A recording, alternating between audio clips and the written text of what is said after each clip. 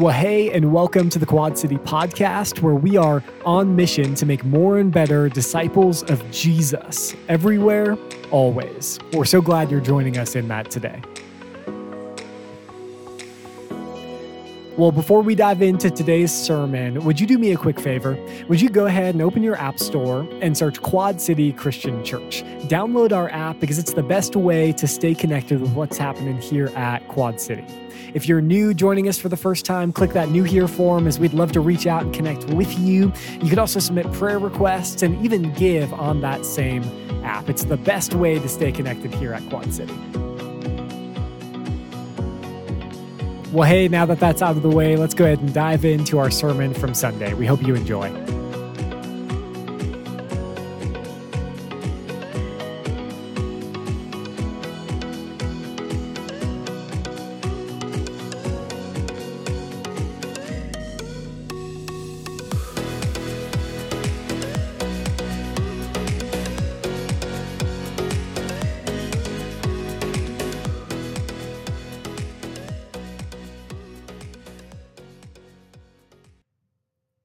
Well, welcome. My name is Jason. I'm one of the pastors here. We are honored that you've chosen to start your week off by worshiping with us here at Quad City Christian Church. I want to welcome all of those who are joining us online from whenever and wherever you are. So grateful to have you, as well as all of those worshiping with us out in Prescott Valley today. Greetings to you. So glad to have you with us this morning. Before we dive in, one more time, just want to remind you that this coming week, my button's not working here. Broke it.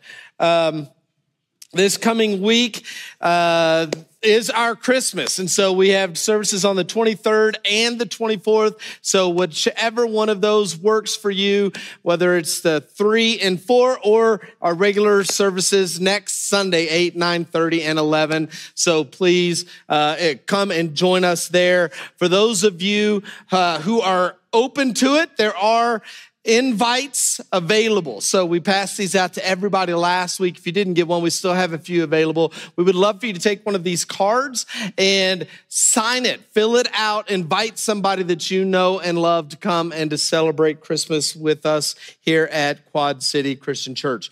Today, we're continuing this series that we've been in for the last few weeks that we're calling the Songs of Christmas.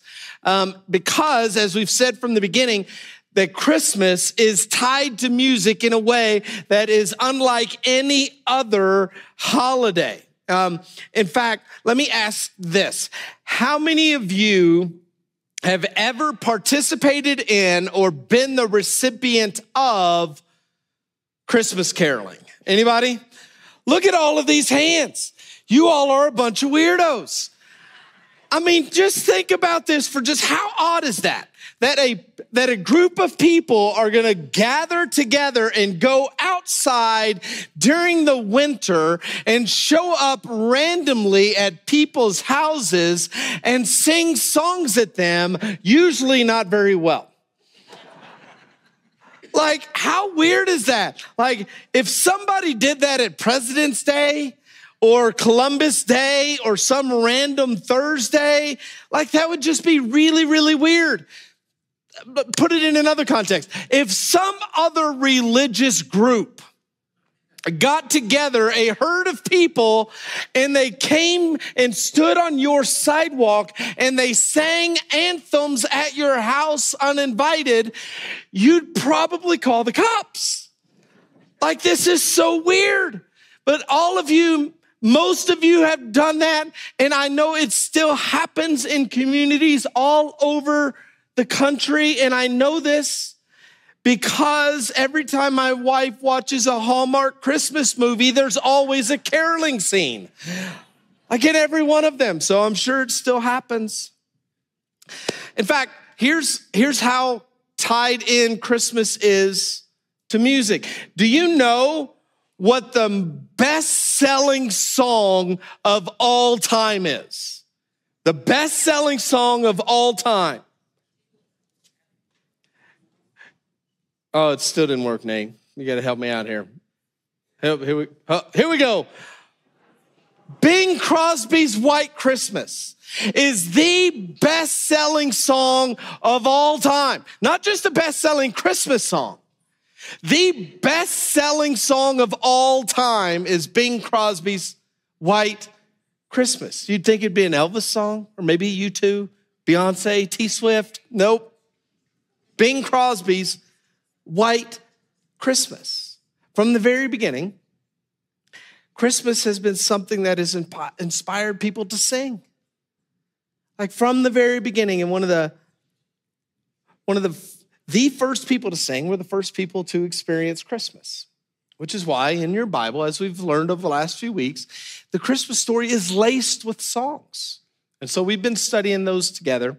We started with Mary's song, and then we talked about Zechariah's song. And today we're going to hone in on what's probably the most famous of all the songs. That is the Angels' Song. So if you have your Bible, go ahead and turn them on or turn them to Luke chapter 2. Luke chapter 2. The angels show up and they sing their song on the night that Jesus was born. And this is the part of the Christmas story that you've likely heard more than any other. It is the part of the Christmas story that gets read every year at Christmas from the courthouse steps here in Prescott. Most of you know this part of the story of Mary and Joseph and their trek to Bethlehem. It's what all the movies are made of and all the Christmas cantatas are centered around. You know this part of the story. At least you think you do. Here's what the Bible actually tells us about the night of Jesus' birth. So Joseph also went up from the town of Nazareth in Galilee to Judea, to Bethlehem, the town of David, because he belonged to the house and the line of David. He went there to register with Mary, who was pledged to be married to him and was expecting a child. While they were there, the time came for the baby to be born. She gave birth to her firstborn, a son. She wrapped him in cloths and placed him in a manger because there was no guest room available for them. This is all we're told about the birth scene of Jesus. The truth is, most of what you think of when you think of the story of the night of Jesus' birth is really just exaggerated and dramatized, and it needs to be, because you can't really make a movie out of this. Like, there's just no drama to it, okay? This is not a compelling movie. Here's what we know. These are the facts that we do know.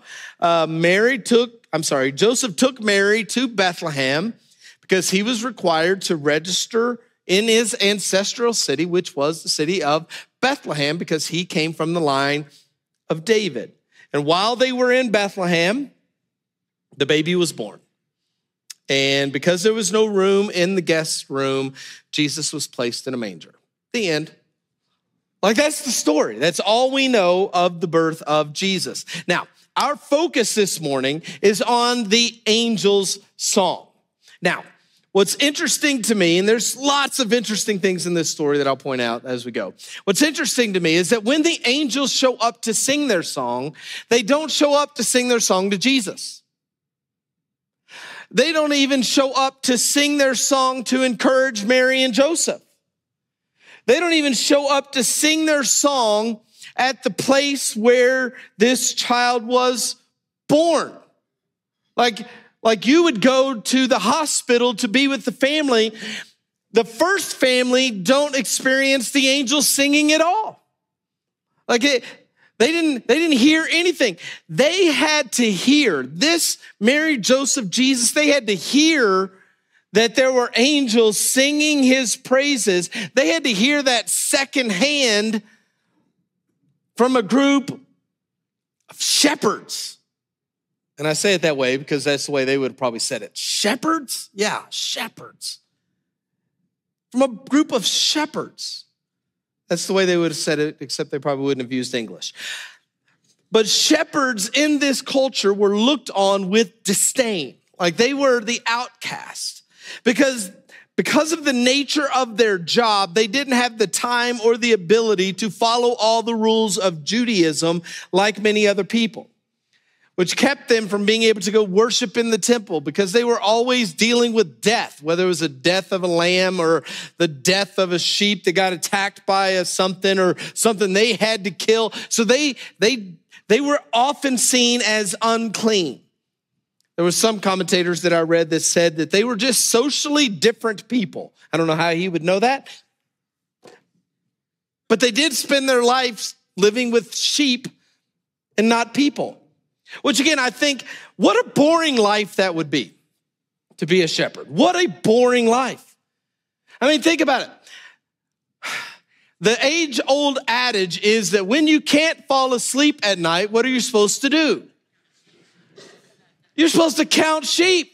These poor people had to do for a living what you've been told to do to bore yourself unconscious. That's their life. But people's disdain for them went beyond just the nature of the job. Shepherds were seen as a shady lot of people. They were seen as liars and thieves. It was widely believed that they weren't even trusted to be witnesses in court proceedings because who can trust them? They're shepherds. Which again, it blows my mind that was the common attitude, because in the history of the Jewish people, some of its most honorable men were shepherds. Moses, Abraham, they were shepherds. David was a shepherd boy. And yet, by the time we get to the first century, they were seen as the dregs of society. Which makes it all the more interesting that when these angels show up to sing praises to Jesus, they sing it to the shepherds. Let's pick up the story. Let's keep going. Verse 8.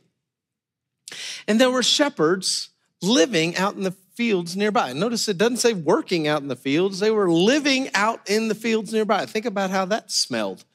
They were living out in the fields nearby, keeping watch over their flocks at night. The angel of the Lord appeared to them, and the glory of the Lord shone around them, and they were terrified. This little word right here, they were terrified. It's a good jumping off point for me to remind us again that angels in the Bible, they do not look like Clarence in A Wonderful Life. Okay? They were terrifying. The angels do not look like your willow figurines hanging on your Christmas tree. They don't look like your little precious moments that you have stacked on your shelf. They are terrifying. These angels are otherworldly and they are holy, and they strike dreadful fear in the hearts of everyone who sees them. These angels show up. This is the third time. They showed up to Mary. They showed up to Zechariah, and they show up to the shepherds, and the response to them is always the same. The people are scared to death because these people, these angels, are terrifying. But not only did these shepherds see an angel, they actually had the glory of the Lord shone around them. They are enveloped in the glory of God. I don't even know what that looks like. I don't know what that would be like, but they are enveloped in the very glory of God.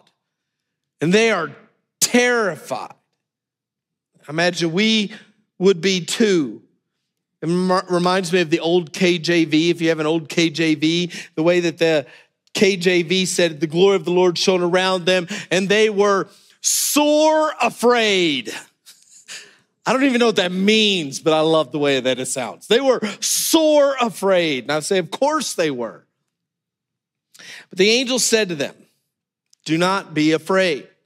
I bring you good news that will cause great joy for all the people. The angel says, I got good news. How many of you all like good news? You all are very unenthusiastic about good news. Yeah, we want good news. Everybody likes good news. He says, I got good news of great joy, and I'm all for that. What's the good news, Mr. Angel? Today in the town of David, a Savior has been born to you. He is the Messiah, the Lord. I got good news.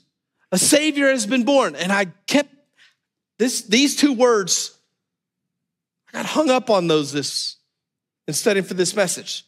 Savior's been born to you. Savior's been born to you. A Savior's been born to you.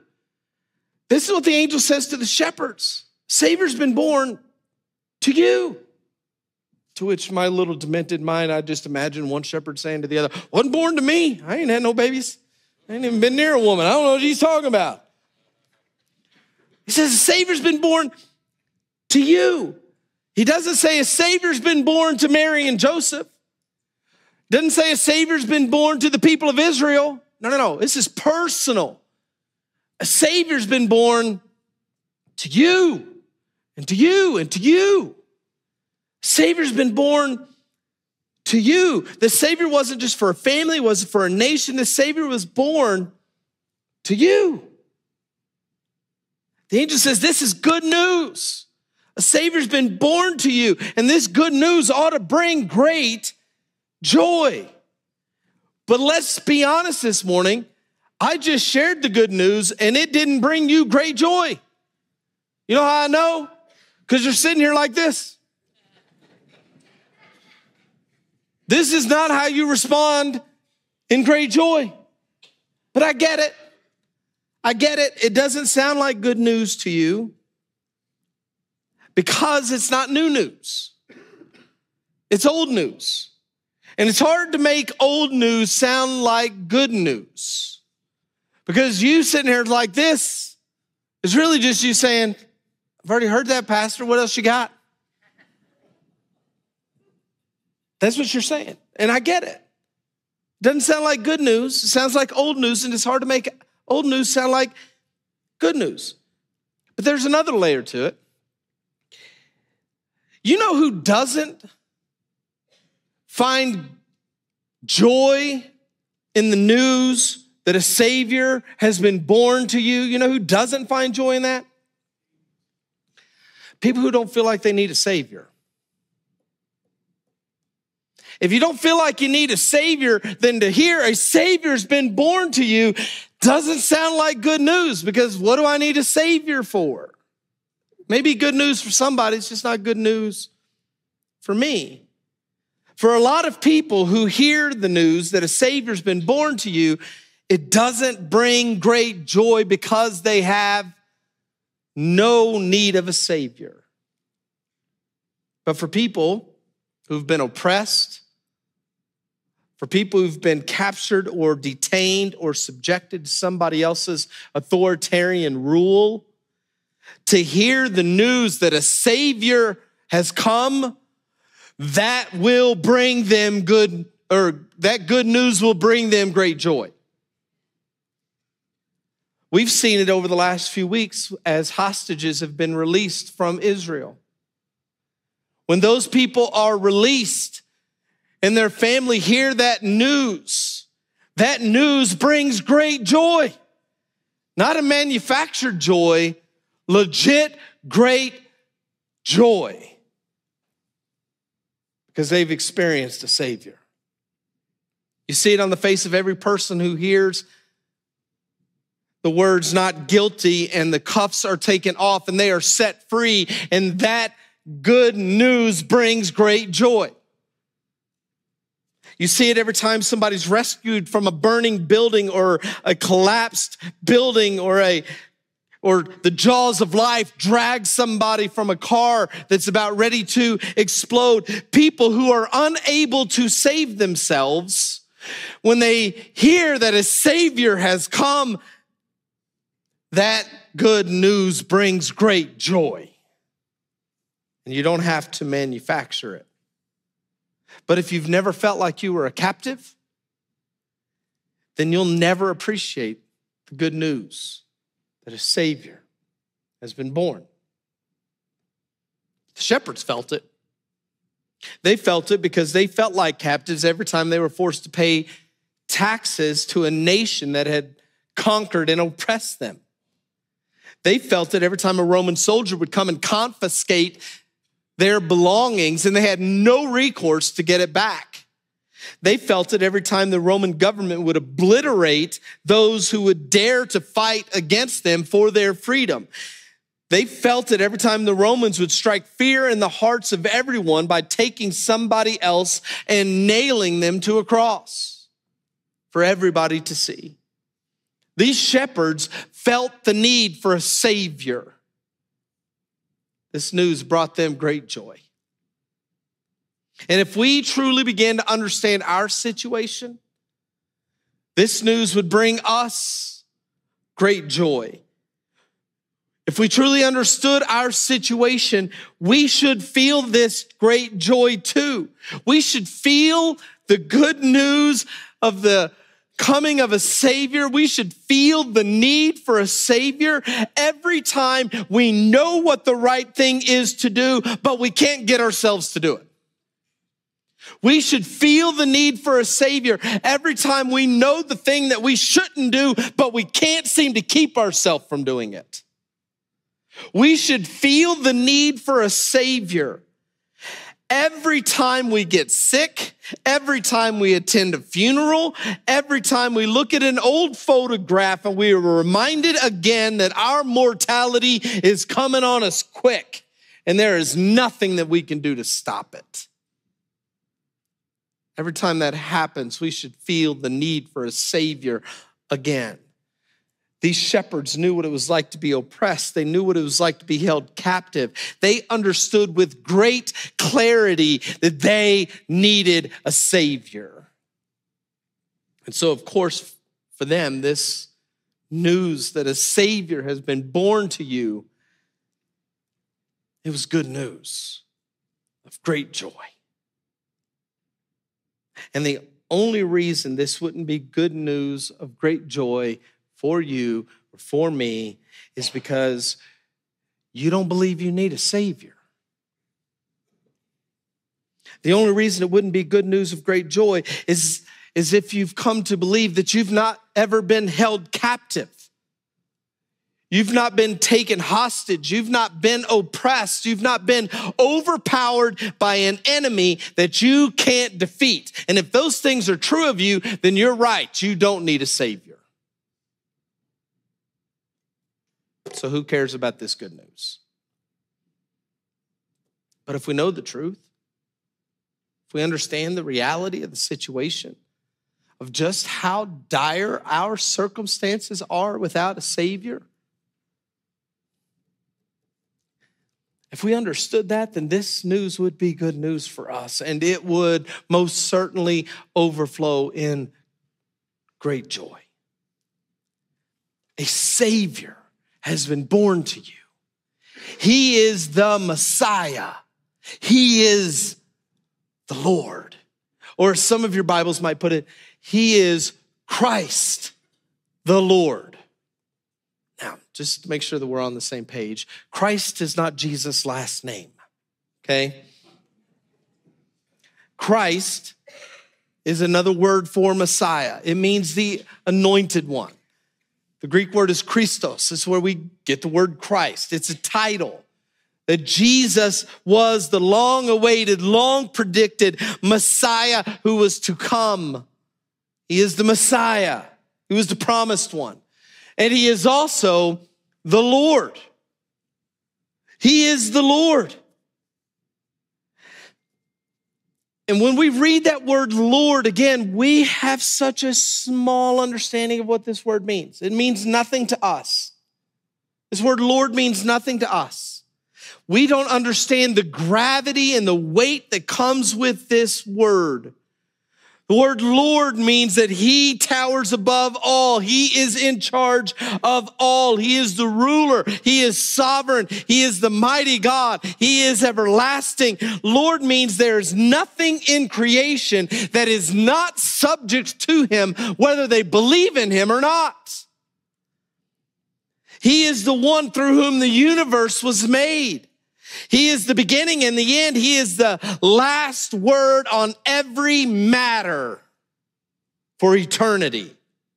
He is the one to whom all people everywhere will have to give an account. That's what it means to be Lord of all. He is the Lord, which means that He calls the shots, not me. He is the Lord, which means I do his bidding. He does not do my bidding. Who am I to ask him to do what I want? My heart's position is, Lord, I do what you want. That's what it means to be Lord. And this mighty Savior, this Messiah, this Lord, the angel says to these shepherds, he's just been born. Think about that for just a moment. That'll blow your mind. To have the Messiah, the Lord, the Savior in the body of a baby. Like, that's mind-boggling. And the angels knew that this would be a bit unbelievable to these shepherds. So he says, I know you're going to go test to see whether or not what I'm telling you is true, so let me help you out. This will be a sign to you. You will find a baby wrapped in cloths and lying in a manger. Apparently, there weren't a lot of babies wrapped in cloths and lying in mangers around Bethlehem. And no sooner than this angel shares this news, suddenly a great company of the heavenly host appeared with the angel, praising God and saying, again, this is so interesting. It was enough for one angel to share this good news. It was enough for one angel to deliver the news of the birth, but it took a whole army of angels. That's right, an army, heavenly host. This word host means army. That's what it is. A heavenly army of angels is what it took to rightly celebrate the fact that this child has been born. They burst out into what we know of as the Glory in Excelsis Deo.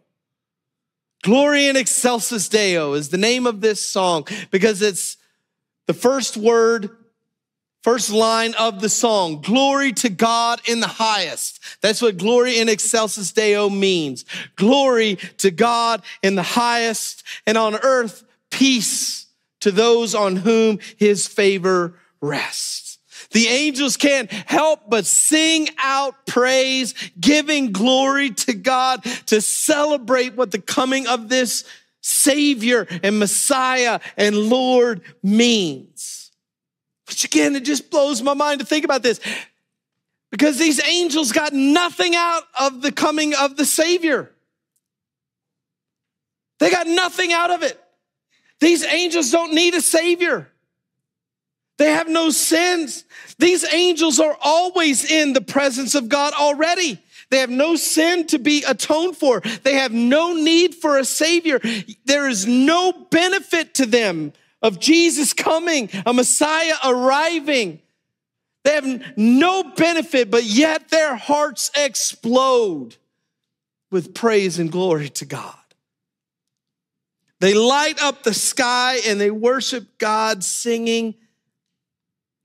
And in their song is one of the most famous lines when we come around to Christmas time, and peace on earth. On earth, peace. You love this phrase, peace on earth. Like, you'll see that everywhere this time of year. You'll see it written in lights. You'll see it on wrapping paper. You'll see it crocheted into a pillow and painted on a coffee cup. Like, people love to talk about peace on earth this time of year. We sing that phrase over and over. Peace on earth is a message that everybody can get behind. Everybody loves to think about this. But I just need to make sure we don't miss this today. The peace that Jesus came to give, it isn't for everyone. I know it's sacrilegious for me to even say that, right? But the promise, this text, is not that everyone on earth is going to get to experience the peace of God. Peace is not promised to everyone. The promise is that on the earth, peace to those on whom his favor rests. There's a condition to who this peace is given to. It's given to those on whom his favor rests. In other words, peace with God and the peace of God is restricted to those who have received the favor of God. And how does one receive the favor of God? The way that you receive the favor of God is by receiving the Savior that was sent from God. The favor of God is given to those who believe and put faith in the one that God has sent as his Son, the Messiah, into the world. That's who the peace is available for. The peace of God, we could say it this way, the peace of God that is given is offered up to those who give glory to God. As glory to God is lifted up, the peace of God is given down. But to those who refuse to offer glory up to God should not expect to receive peace with God coming down from God. For peace to come down, glory has to go up. That's the way God designed it. Unless and until you declare that that baby who is laid in a manger is your Savior and is your Lord, unless you receive him and are determined to live your life for his glory, not only do you not get the peace of God, you will not have the favor of God. We all begin as enemies of God. That's what Scripture says. We all begin as enemies of God. We all start opposed to God and God opposed to us. We are slaves to sin and objects of wrath. That's what Scripture teaches us. But when we surrender by faith in Jesus as our Savior, as our Lord, then we are granted peace. And not just some kind of peace that gives us some sentimental feeling. That's not the kind of peace we're talking about. Some sense of serenity on the inside of us. That's not the peace that we're talking about. We're talking about the kind of peace that comes when two warring armies quit fighting and peace comes because one of the opponents bows down to the other, surrenders to the other. That's when peace comes. When one side in the battle gives up the fight and says, "You win," that's the kind of peace the Scripture says that we have available to us through Jesus. Romans chapter 5 puts it this way. Therefore, since we have been justified through faith, we have peace with God through our Lord Jesus Christ. Through our Lord, the Messiah, whose name is Jesus. We have peace, not the peace of God. We have peace with God. Because we were once opposed to him, but when we come through faith in Jesus, when we make him our Lord, when we acknowledge him as the Messiah, then we surrender ourselves through faith. Then we have peace with God. Peace with your family is good. Peace between nations is great. Peace in your marriage is a blessing. Peace with your neighbor is helpful. Peace in yourself is fine. But none of those things are going to matter 1 second after you're dead. None of those will matter. The only thing that will matter in the end is, do you have peace with God? Have you made peace with God? Peace with God only comes through faith in the one that he sent. Jesus Christ, our Savior and our Lord.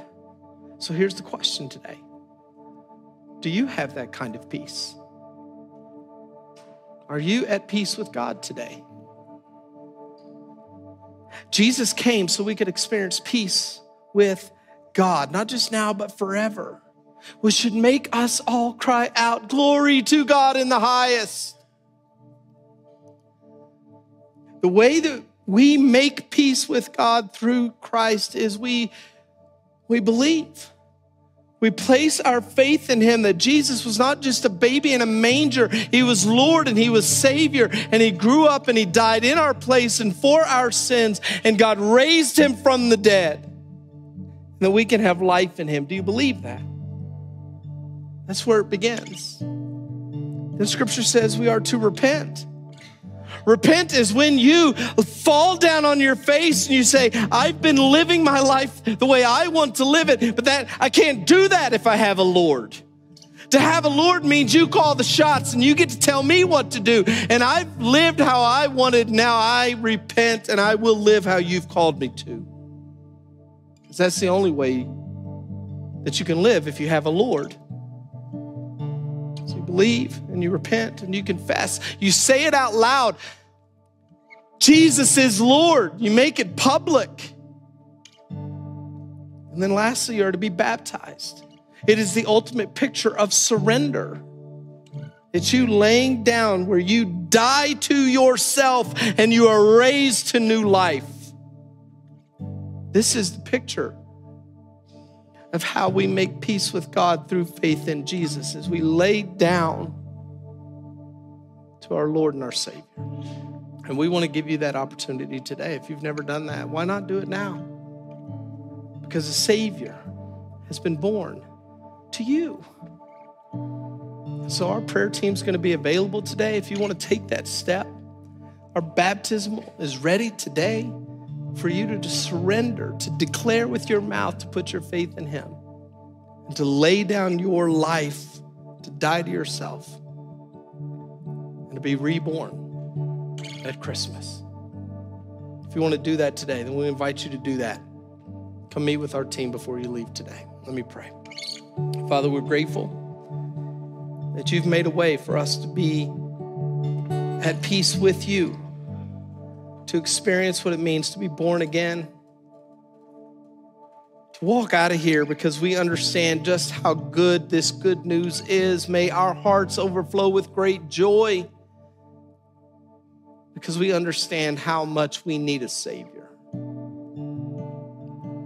So today we want to lift up glory and celebrate the fact that you sent a Messiah to save us. We declare he is the Lord of our life. In Jesus we pray. Amen. Amen. And thank you so much for joining us today here at the Quad City Podcast. Hey, our desire is that we would each look more and more like Jesus every day, week, month, and year. And we know that that doesn't just come from learning more about him and his word, but by actually applying it to our lives today. We hope that you take this message that you heard today and apply it to your life in a way that makes you honor him. Well, thanks again for joining us today. Be sure to download the Quad City app, and we will see you again next time.